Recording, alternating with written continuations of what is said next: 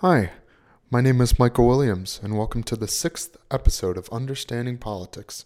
Today, I wanted to do an episode about some state politics and local politics. There's not many great resources out there for state and local politics in New York, so I wanted to do an episode today on the New York Republicans. So join me in the sixth episode. This is also the second premium episode, too, on the Understanding Politics podcast. And before I jump into the episode, we're also trying to start a initiative here. We're trying to get 10 reviews on Spotify and Apple Podcasts, just so we can boost up the algorithms in our favor, get some more audience members, so then we can invest more in our podcasts and ultimately invest more in you.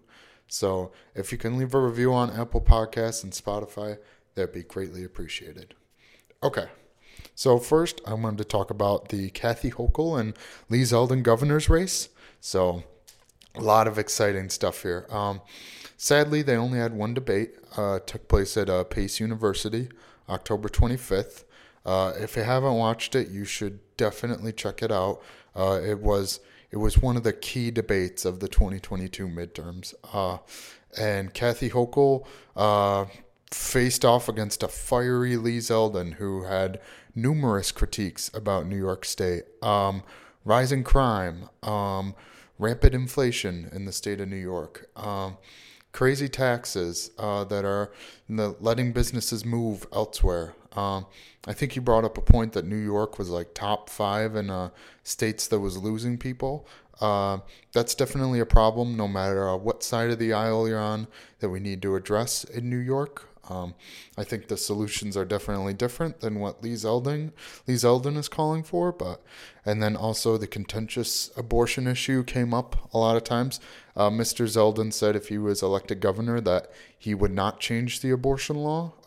He would not fight for it because the Democrats have supermajorities in the Assembly and Senate right now, and it looks like it's going to stay that way.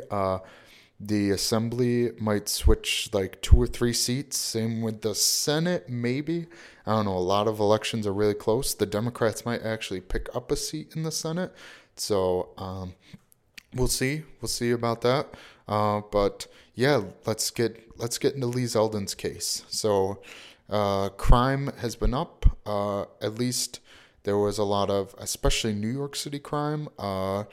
Aggravated murders, assaults, all that stuff have risen after COVID by 20-30%. Home invasions, batteries, violent crime is on the rise, which actually gets to my point because his main critique of the New York criminal justice system is bail laws. He says that bail laws should go away. He says that if he got elected, he would have fired district attorneys like Alvin Bragg in Manhattan, who is a little bit looser on sentencing when it comes to violent crimes, because he is a more progressive DA. He has different approaches to criminal punishment than Lee Zeldin does, and Kathy Hochul had to defend her position on bail laws. She kind of went with this attack line that Lee Zeldin is sparking up fear to vote for Lee Zeldin. He's sparking up fear about crime and how he's just gonna, it's really not as bad as it seems. Which I guess that's a comeback. She also said too that crime has only risen by 3% overall in the state of New York. Since 2019, when the bail laws were first put on the books. So the case there is the 3% is a good trade-off for these bail laws, which has been shown that my favorite stat to pull out is 96% of these people who are let out on the bail laws, 4% of them, or 96% of them don't commit another crime, don't come back, don't commit another crime. The recidivism rate is 4%. on these bail laws. So, and the bail laws only cover non-violent crimes, just in case anyone was wondering. So the economic benefits of letting people, get out of jail, go back, make sure, they're working, paying rent, participating, and then showing up to their court date, when they're needed. Obviously, this is, I guess it's a little bit softer to let people out, but I think ultimately at the end of the day, these people are getting arrested. They're given a court date, and if 4% of them, commit another crime, I think, in my opinion, personally, it's a fair trade-off. I don't think 4% more is cause for alarm. That's just my personal opinion. And also 3% overall. I think it's a trade-off. We shouldn't be punishing the majority of society for just a couple of bad apples. So those were the main debates in crime. Also, when it comes to defund the police and some of the more left or progressive elements of the Democratic Party that is called for that. No action has been taken on the state level to do anything besides New York City Mayor Bill de Blasio. He took away $1 billion from the NYPD, but then Eric Adams, gave it right back to him. So I don't think defund the police has really been tried, and Kathy Hochul has pledged to hire more cops and do more community policing, which ultimately I am a fan of community policing. Kind of normalizing police officers in communities, building good relationships with police officers, not labeling them as like systemically flawed or something like that. I think there's definitely is a problem with the police, and I support a reform. I don't know if I'm fully on board with defund, but I do think we should definitely reform the police and give them a little less power, or divert some of their power away to other agencies. But I also think too that police should be valued members of our society. Police should get paid more. We should also just have better people becoming police officers. Maybe at least like require a 2-year degree. I know it's a little harder now because we are having a time where we're getting less and less applicants for police because they have been so mistreated in our society. And I think there's two problems to the police problem. I do think police have a little bit too much power, but I also think that police do need to be treated better. And I think if you ultimately we do need police. It's just a matter of fact of how they function, and we need to do more as a government to make sure that they're being held accountable, and we also need to make sure that they're being valued too. So that's where I'm at with crime and all that. I hope I covered that good enough. Inflation, this kind of ties in with taxes, but so Kathy Hochul is kind of just the same as the Cuomo administration. Cuomo has started a millionaire's tax and has raised that tax sometimes yearly to cover expenses on the state budget. I'm not opposed to that at all. I think if government can get some of that money from millionaires and put it into education, can put it into housing, state housing in cities or in local communities for veterans or disabled people, I'm all for it. What are the millionaires going to do with it? Just do stock buybacks? I don't know. You could also make the case that you could trust some of these corporations with their money to do better. But I believe ultimately that the corporation is responsible, that the government is responsible for some of their profits, and they should be forking over a little bit more, especially the culture we've created in New York and the laws, and the state government has done a great job in fostering development in New York City. So we should definitely get our fair share of their profits. That's just something I believe in, but I can also see the case on the other side. I do agree with Lee and Mr. Zeldin in that taxes should be lowered in upstate New York, especially on working families. maybe across the state. How you pay for it is raising taxes on the rich. Mr. Zeldin won't do that, which means we'll have a budget deficit because you can't pay for lowering taxes in upstate New York. Uh, well, you can by like cutting funding to SUNY or cutting Medicaid funding, which I think ultimately he would do. Besides, propose a millionaire's tax or increase taxes on the rich. And I'm not being cynical here. It's just that's kind of the economic libertarianism that Lee Zeldin governs with. And while I do think his solution is fair for upstate New York, we do need to lower taxes in upstate New York, especially on businesses. We need to make sure that people aren't leaving upstate New York, not in like a you're stuck here forever, but we need to just be less polarized in upstate New York, and we need to have strong local businesses that can provide good food, good arts, a well-rounded economy. You can't just place like a manufacturing plant in Fredonia, Dunkirk, Cortland, some of these suburbs around Rochester, Albany, Binghamton, Syracuse, and just call it a day. You still need to cultivate stuff that makes a good community and a good culture. So I think it's a lot more than. And it's really hard in these debates too to address the economic problems of New York in 2 minutes. That's just my editorial, but it's really hard to explain a well-rounded policy position. And even someone who's already listening to this podcast is like 5% of the voting base. People who care about politics daily and follow the news. It's just, I don't know if humans, if a majority of us were actually tuned in, listening to what's going on and weighing problems one to one, it'd be a completely different America. I tell you that much. And then one of the last things I wanted to touch on in this debate was abortion.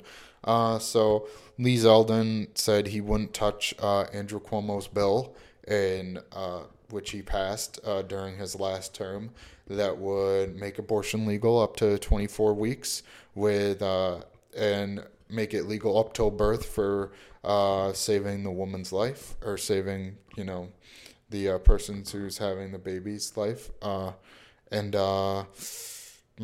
Let's see. But Hochul came back with Lee Zeldin made a little tweet when Roe v. Wade was overturned, saying that he celebrated the demise of Roe v. Wade, and this was a great victory for pro-life. So it's obvious if he got the chance, he would probably go for 15 weeks, or he tried to limit it. But the thing is with the governor is they have their own cabinet of sorts, if you will, and the health commissioner that the governor appoints has a lot of power over how the state funds abortions. The funding of Planned Parenthood by New York State. So Kathy Hochul made a really great case in that debate. I can't remember like a lot of what she said, but she basically made the case that if Lee Zeldin was elected governor, he would have power to stop New York from being a abortion haven. A place where someone from Pennsylvania or Ohio can drive to and get an abortion safely. And if that's a goal for you, Lee Zeldin is not the choice. And this is a really interesting thing in state government. Does New York want to be a state where we provide abortions for other residents in different states? And is that going to make someone vote for Kathy Hochul?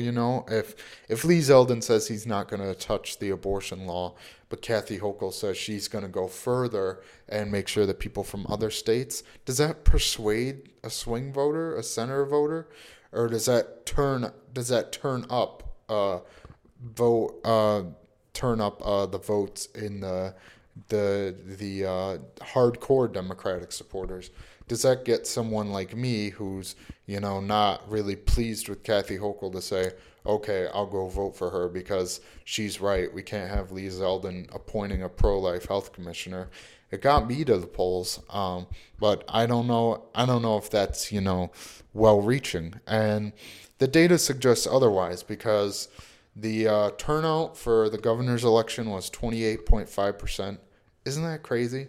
Out of the 20 million people in New York, 28% of them voted for the governor of New York. It's always weird to have a governor's election in an off year. But I just wanted to touch on 2018 was a really big year for Democrats, high Democratic turnout. 2022 was also, everyone was predicting it to be a red wave, but it kind of faltered a little bit. It's actually a blue wave in some swing states where abortion was on the ballot. I think you can clearly say that.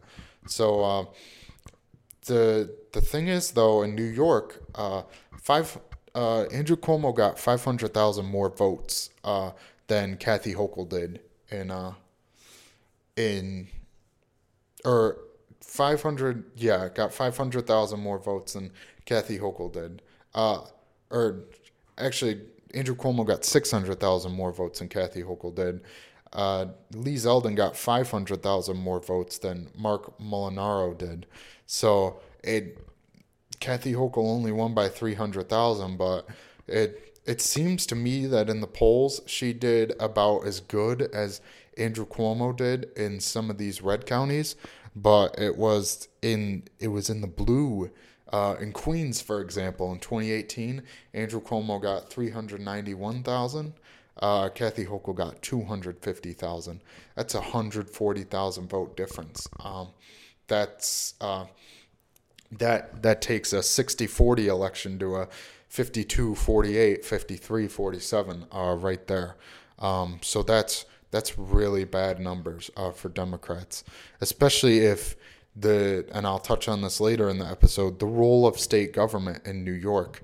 If you want Kathy Hochul to pass, if New York is a blue state, a Democratic bastion, you want to implement these more lenient abortion laws. You want to try to make public college tuition free.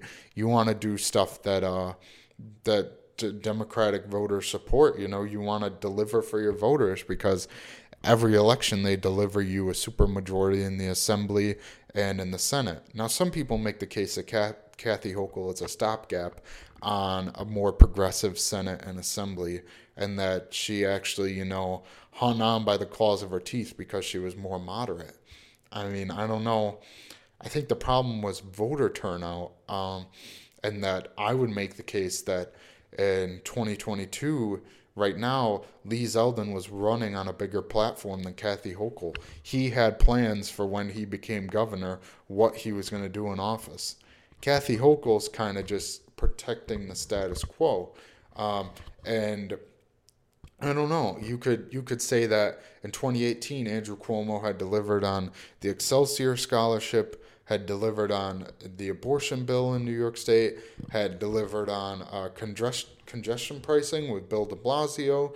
They were trying to work that out. More climate goals, banning of fracking, stuff like that, Democratic priorities, and he won 60-40. Kathy Hochul barely wins by the skin of her teeth, 53-47. And when people were saying, in March of last year, in April of last year, that she was going to win like 65-35 because Lee Zeldin is so much more to the right than Mark Molinaro was in 2018, the Republican candidate for governor. So it's a really interesting case study just to see how this election fared then in 2018 and kind of the shift of New York. I don't know if New York has become more of a red state or if this election was different, if the climate was different, because the Senate and the Assembly in New York stayed practically the same. So I don't know if it was more swing voters who turned out. I don't know. The thing is though that Kathy Hochul did get 8 points less than Andrew Cuomo. So there's definitely something going on with Kathy Hochul. Her lieutenant governor did get arrested for campaign finance, accepting literal bribes from corporations, and the Bills Stadium was a little fishy. She gave a lot more money than some people would have to keep the Bills in New York. I I agree with that critique, but her hands are tied really, because Buffalo is such a depressed town economically, and it's such a small market for an NFL team, anyways. So it's really hard to keep them in Buffalo. I think she had to do that, whether you like it or not. And I think the benefit of having the Bills in Buffalo far outweighs, whatever cost you're willing to pay. She made some pretty good points in the debate, actually, about Buffalo. How keeping the NFL players in the town, their tax revenue, we soak millionaires in New York. So keeping those millionaires in New York and getting their tax revenue actually goes a little bit. Kind of benefits.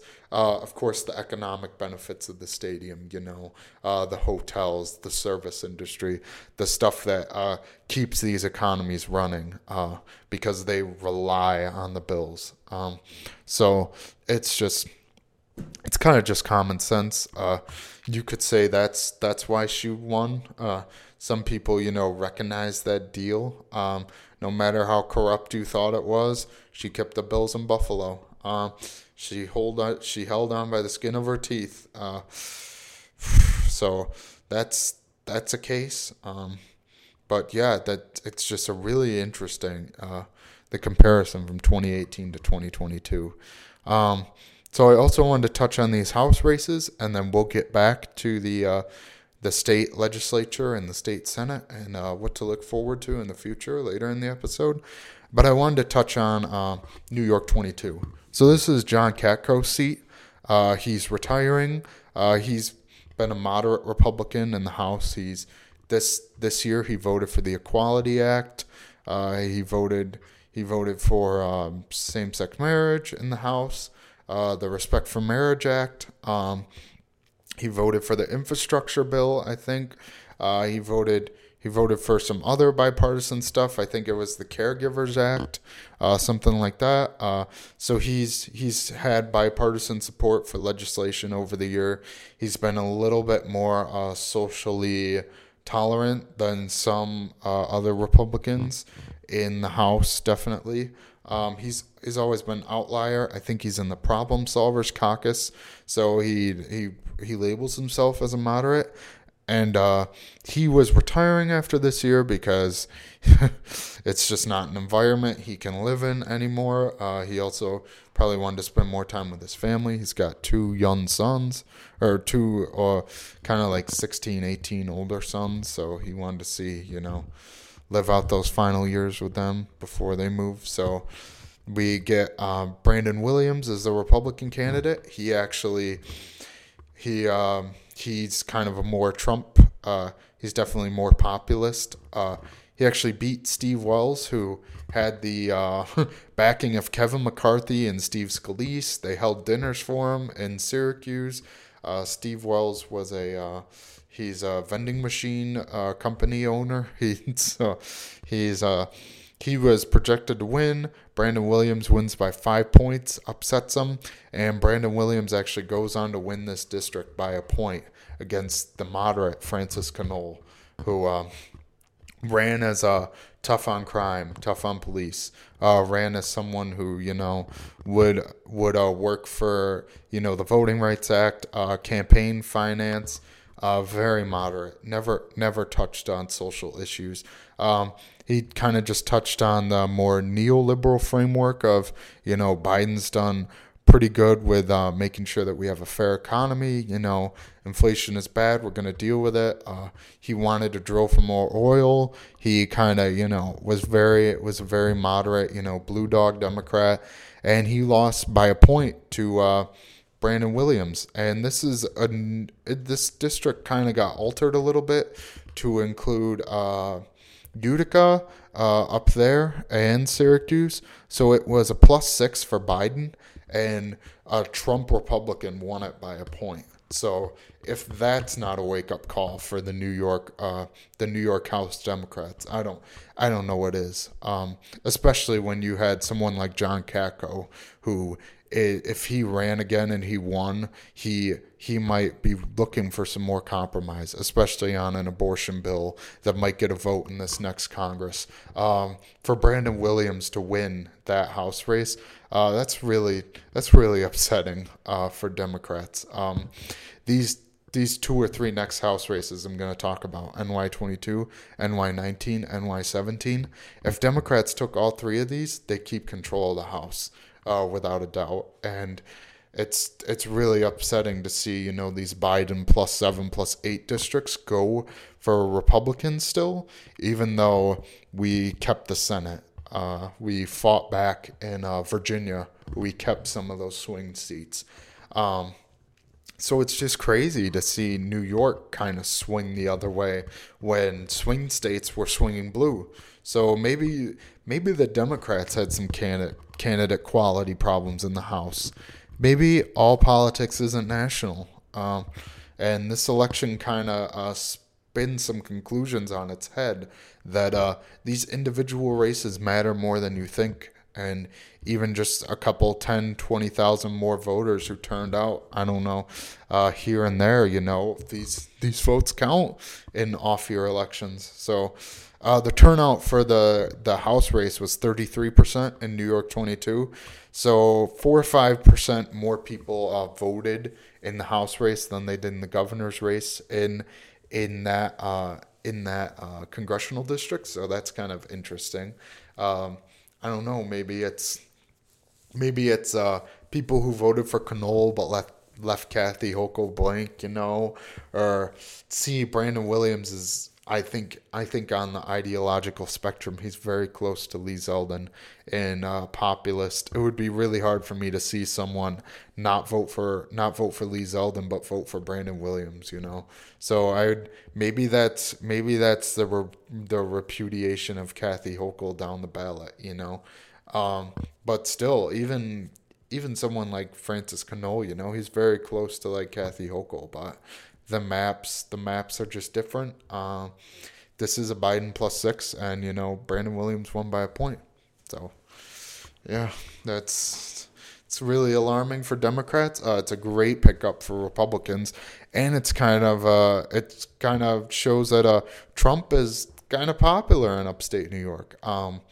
He's, a Trump-backed candidate, just won a Biden +6 district in frickin' upstate New York. So that's gotta ring some alarm bells, and that's gotta be really great feeling for Republicans.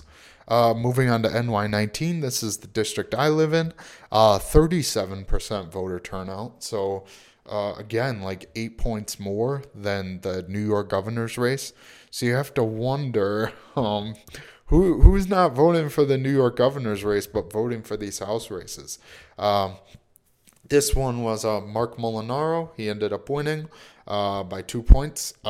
He was county executive in Dutchess County near Long Island. He was pro-life, but he supports abortion, up to 15 weeks, maybe even more. Supports abortion access. He's pretty much standard Republican when it comes to economics.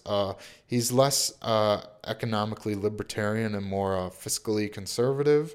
So he's still, very much a Federalist Republican, John McCain type, country club Republicans, as I like to say, Rockefeller Republican. So that's a really interesting dynamic, especially with the House. Right now it's looking like Democrats might be down only 2 or 3 seats, will be a Republican majority. So these New York Republicans, Mark Molinaro and Mike Lawler, who we'll talk about next, might be potential swing votes for a child tax credit, a more moderate climate package, more Ukraine spending. These could be potential swing votes for Republicans that conservatives might have to make some concessions to stay on their side, because these issues kind of President Biden, at least when it comes to Ukraine, it's very standard. I think it's a really bipartisan thing to just give them more funding, improve our global standing. So again, it's just really interesting to see where they'll vote on abortion, on say of another voting rights bill.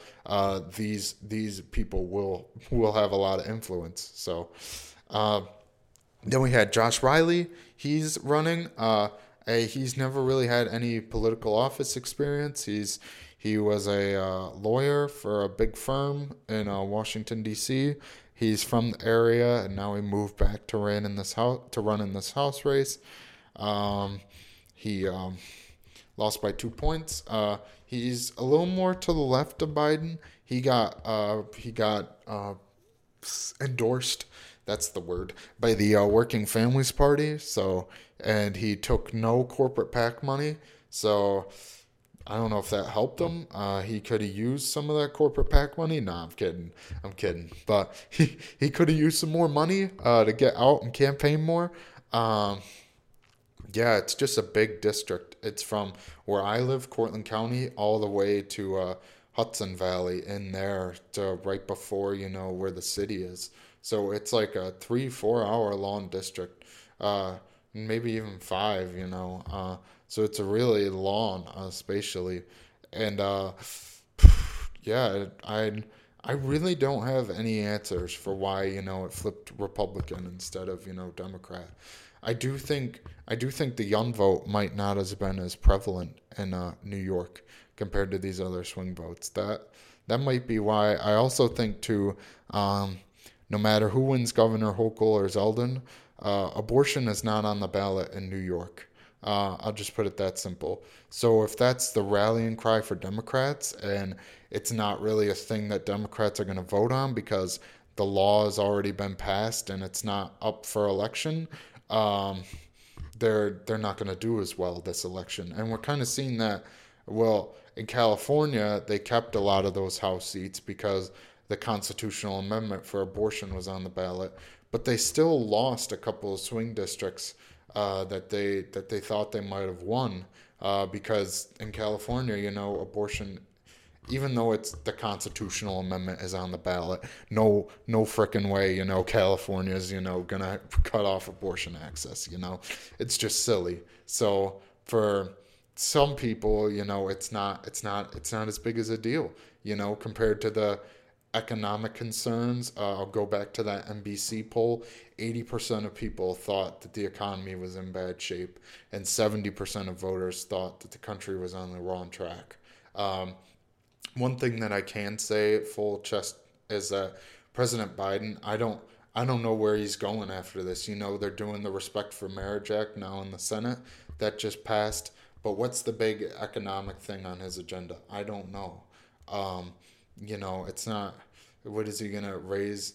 I would like to see him raise taxes on corporations again and on the wealthy. Try to get up the higher tax bracket, but he has no vision for this country, and some other people do, to put it quite frankly.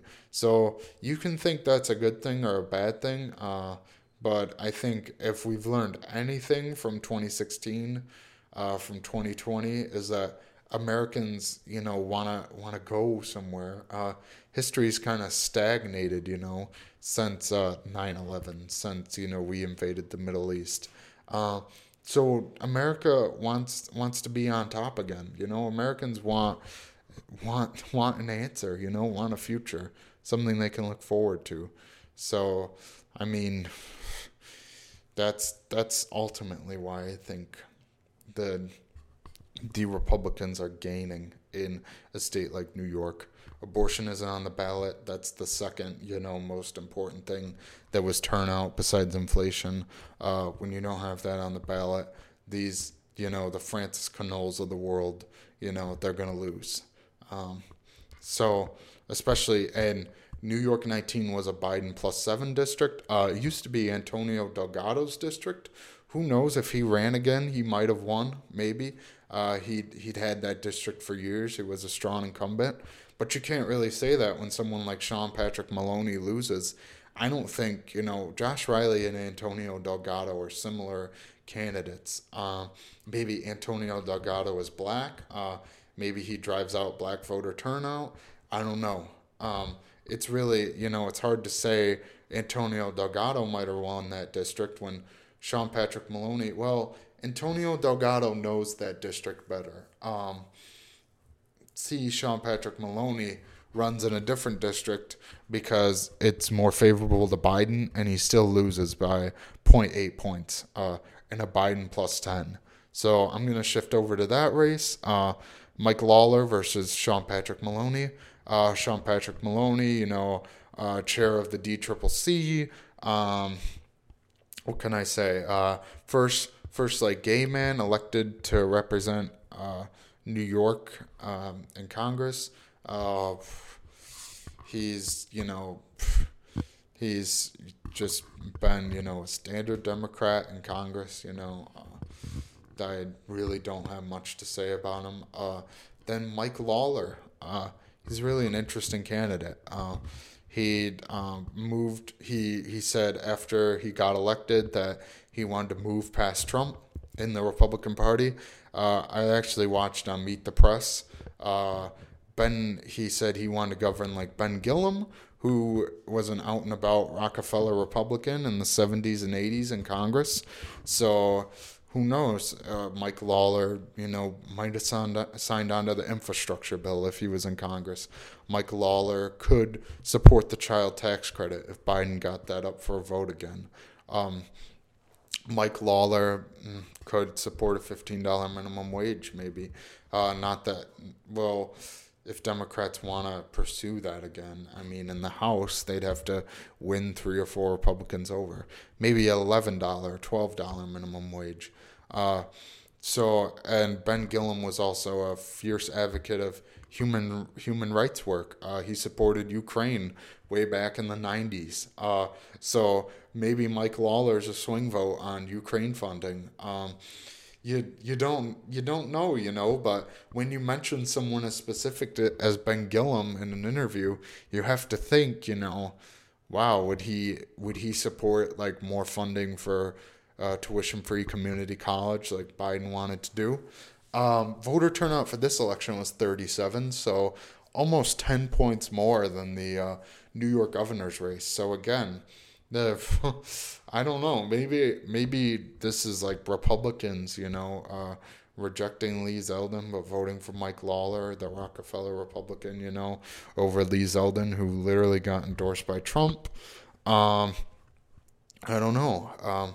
You'd have to think Mike Lawler, someone, who said he's going to join the Problem Solvers Caucus compared to Sean Patrick Maloney, who is a partisan, will toe the Democratic Party line, will not listen to Republicans, is, a retail politician, repeats the same talking points, never had an original thought in his life.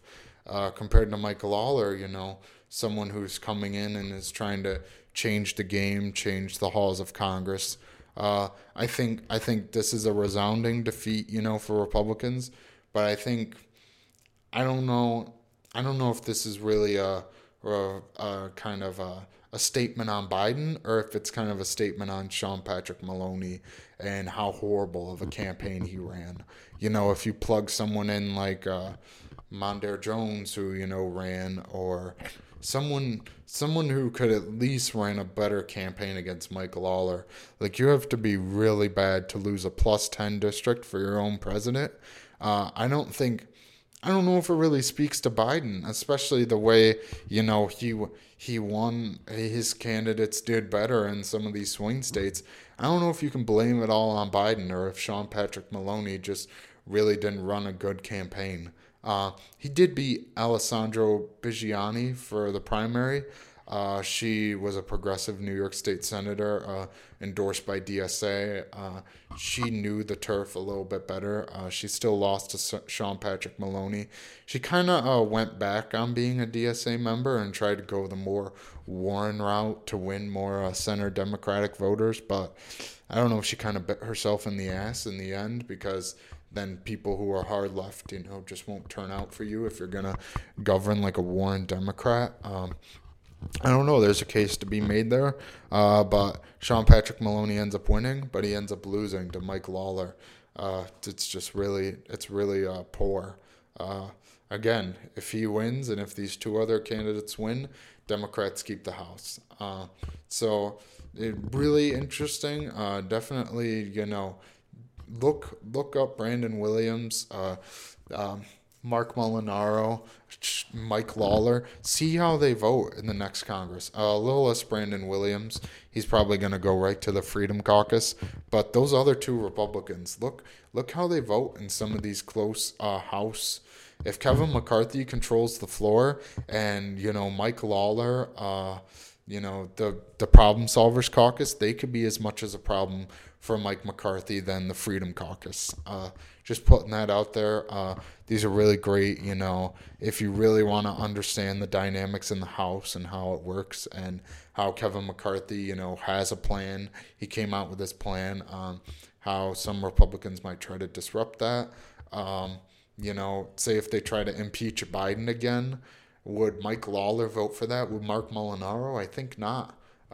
It'd be really hard to impeach Biden in the House when you have the 10, 15 moderate Republicans who won swing races.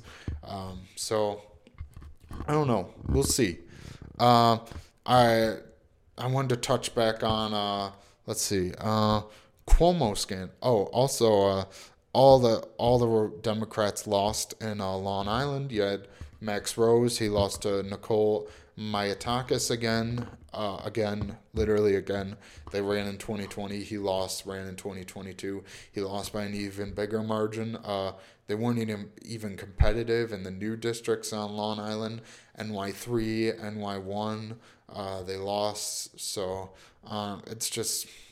it's a really tough election for Democrats in the House. And even if they pick up NY1, you're back to like the House margin that you had in 2020, where nothing changes and you gained a seat in the Senate. So maybe Democrats should have done some more campaigning in New York. Isn't that crazy to say? But literally, that's how fucking crazy this is. And not a lot of people are talking about it in the mainstream media. So I just kind of wanted to bring this to light, how if Democrats win like 4 or 5 seats in this new map, that, the map before the courts changed it, they probably would have easily. But in this new map, if they had just been a little bit more competitive, we're talking 0.8 points, not even a full point, 1 or 2 points that they lost these elections by. Who's to blame? There's a lot of compelling cases, and you can argue, both sides. A Republican candidate like Brandon Williams, he stuck to his guns. There's an old, the Reagan saying of, a lot of people didn't agree with Ronald Reagan with his policies, but they knew that he was a strong leader, that he, trusted his gut. And a lot of people like that, no matter, what his policy was on the economy, what it was on abortion, stuff like that. So there's a case to be made on both sides, how these elections were won. And we'll see again in 2024, what was right.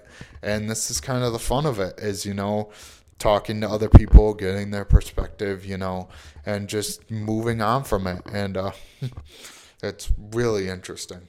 Last thing I wanted to touch on was Cuomo scandals, question mark. Maybe that might play into some of these House races, might play into the Hochul, why she lost by so many more points than Andrew Cuomo did. Kind of the COVID lockdowns. I know those are still fresh on some parents' minds. Maybe in New York, some of these, the critical race theory, stuff like that, parental rights and education. We're going to see the learning effects to come from, kids en masse. Even though I think, masks were ultimately good. We saved thousands of lives in New York. The learning effects are to come. And it's easy to blame the party in power, for these learning disadvantages that kids are going to face.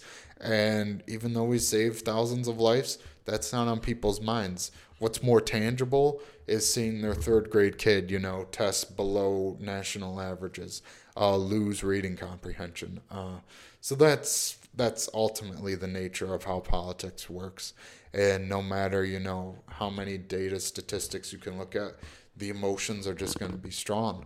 And maybe there is data supporting, that learning loss was just so crazy. I know in upstate New York, my school got rid of masks. Uh, at indoors, like, well, they didn't get rid of masks. My college, didn't my college didn't get rid of masks till March, April of this year in spring.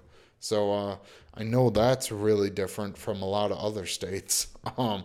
But at least in New York, we were back to school fall 2021 with masks, and it worked for the most part, especially in an upstate New York. So uh, I don't know. We'll have to see. Or we were not fall 2021, fall 2020 with the masks, and it worked, and people test, and it was an honor system, and it just, it worked, and we got to stay in school, we got to see our friends, and ultimately that worked. I was kind of on the fence about it back then, but now looking back at it, that was the right move. So, um, I also wanted to talk about now that Kathy Hochul has won and the state legislature and the state Senate has stayed the same. Uh, what is the role of Albany in the future? So I know the Excelsior scholarship is great. Is there still a way we can go farther than that? Free tuition totally. Uh, Increase funding to Pell Grants, which Kathy Hochul did. She did increase SUNY funding by $5 million in this past budget. She was pretty good on that. I still would like to see more, obviously, but if you're someone if you're someone that's more progressive in the Democratic Assembly, I know crypto mining. She never signed the bill to ban crypto mining, the right to work crypto mining. She wanted to keep right to work, but unsupervised crypto mining that's contributing to climate change, she never signed it. So it's unregulated. The economic benefits are pretty good from it, though, but the impacts to the climate are just not good, especially if you're someone in that progressive lane. Um, what's a good cause to eviction? Kathy Hochul hasn't said she'll support it or not support it. The state legislature's passed it. I don't know if the Senate's gonna vote on it. But Kathy Hochul, she doesn't really have any big policy goals. What's her policy agenda? I don't know. Does anyone know? What bills does she want to do? Does she want to progressively tax New Yorkers more? Or does she just want to kind of lay back and just, let Joe Biden do his thing, see New York recover, and cruise to another re-election in 2026 when the economy is on the upturn, when Ukraine is resolved? She just want to kind of hands off. So I just kind of wanted to touch on that. What's the role of Albany? Do we pursue? The climate bonds got 65% approval or 63% approval. Kathy Hochul wins by 53%. So climate bonds were more popular by 10 percentage points than Kathy Hochul. Makes you wonder. Makes you really wonder. If people are protesting voting against Kathy Hochul, if they're just leaving her blank, because I don't know if there's this bipartisan consensus. Does Kathy Hochul need to step up to the plate and do more for New York, or should she just be a more hands-off governor? I definitely would like to see more, especially when it comes to the SUNY system. I would like to see, this is something, and as someone who, has done musical theater and acting, seeing more funds. New York State Council on the Arts is already amazing. It could be even better. And especially if you have a lively art scene in a city like Cortland, with a SUNY college, keeping, more educated people in those areas, more higher earners in those areas, then you can take off in the service industry more. You can take off in arts. You can also, if we fund arts better, if we reduce the price for certain people, it can be a fun night on the town for working class people and contribute to the culture.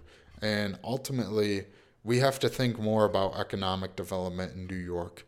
And I think Kathy Hochul has to make a decision on what economic development looks like in New York. Does it look like more arts? Does it look like more manufacturing? Does it look like better public schools, more public school funding maybe from the state of New York off of a millionaire's tax, more government housing? Do we push for, a state funded, healthcare system? Uh, there's just a lot of things that Albany could do that it's not doing. And Cuomo kind of leaped into that, and he did pretty good in 2018. Whether that's the political climate or his policy accomplishments, one can speculate about. But he did deliver on some of these promises, and it looks like he got rewarded a little bit, even if 2018 was a great year for Democrats. So we'll see. I just wanted to talk more about New York State politics and local politics in the state of New York. I know I'm from New York, so I just wanted to cover some of these election results. I hope you enjoyed the 6th episode of Understanding Politics. This is a premium episode, so thank you to our Patreon subscribers. I hope you see some more blog posts out there. If you can, mention the podcast to some of your friends. Make sure to leave a review on Apple Podcasts and Spotify. And that's the end of the episode. Peace.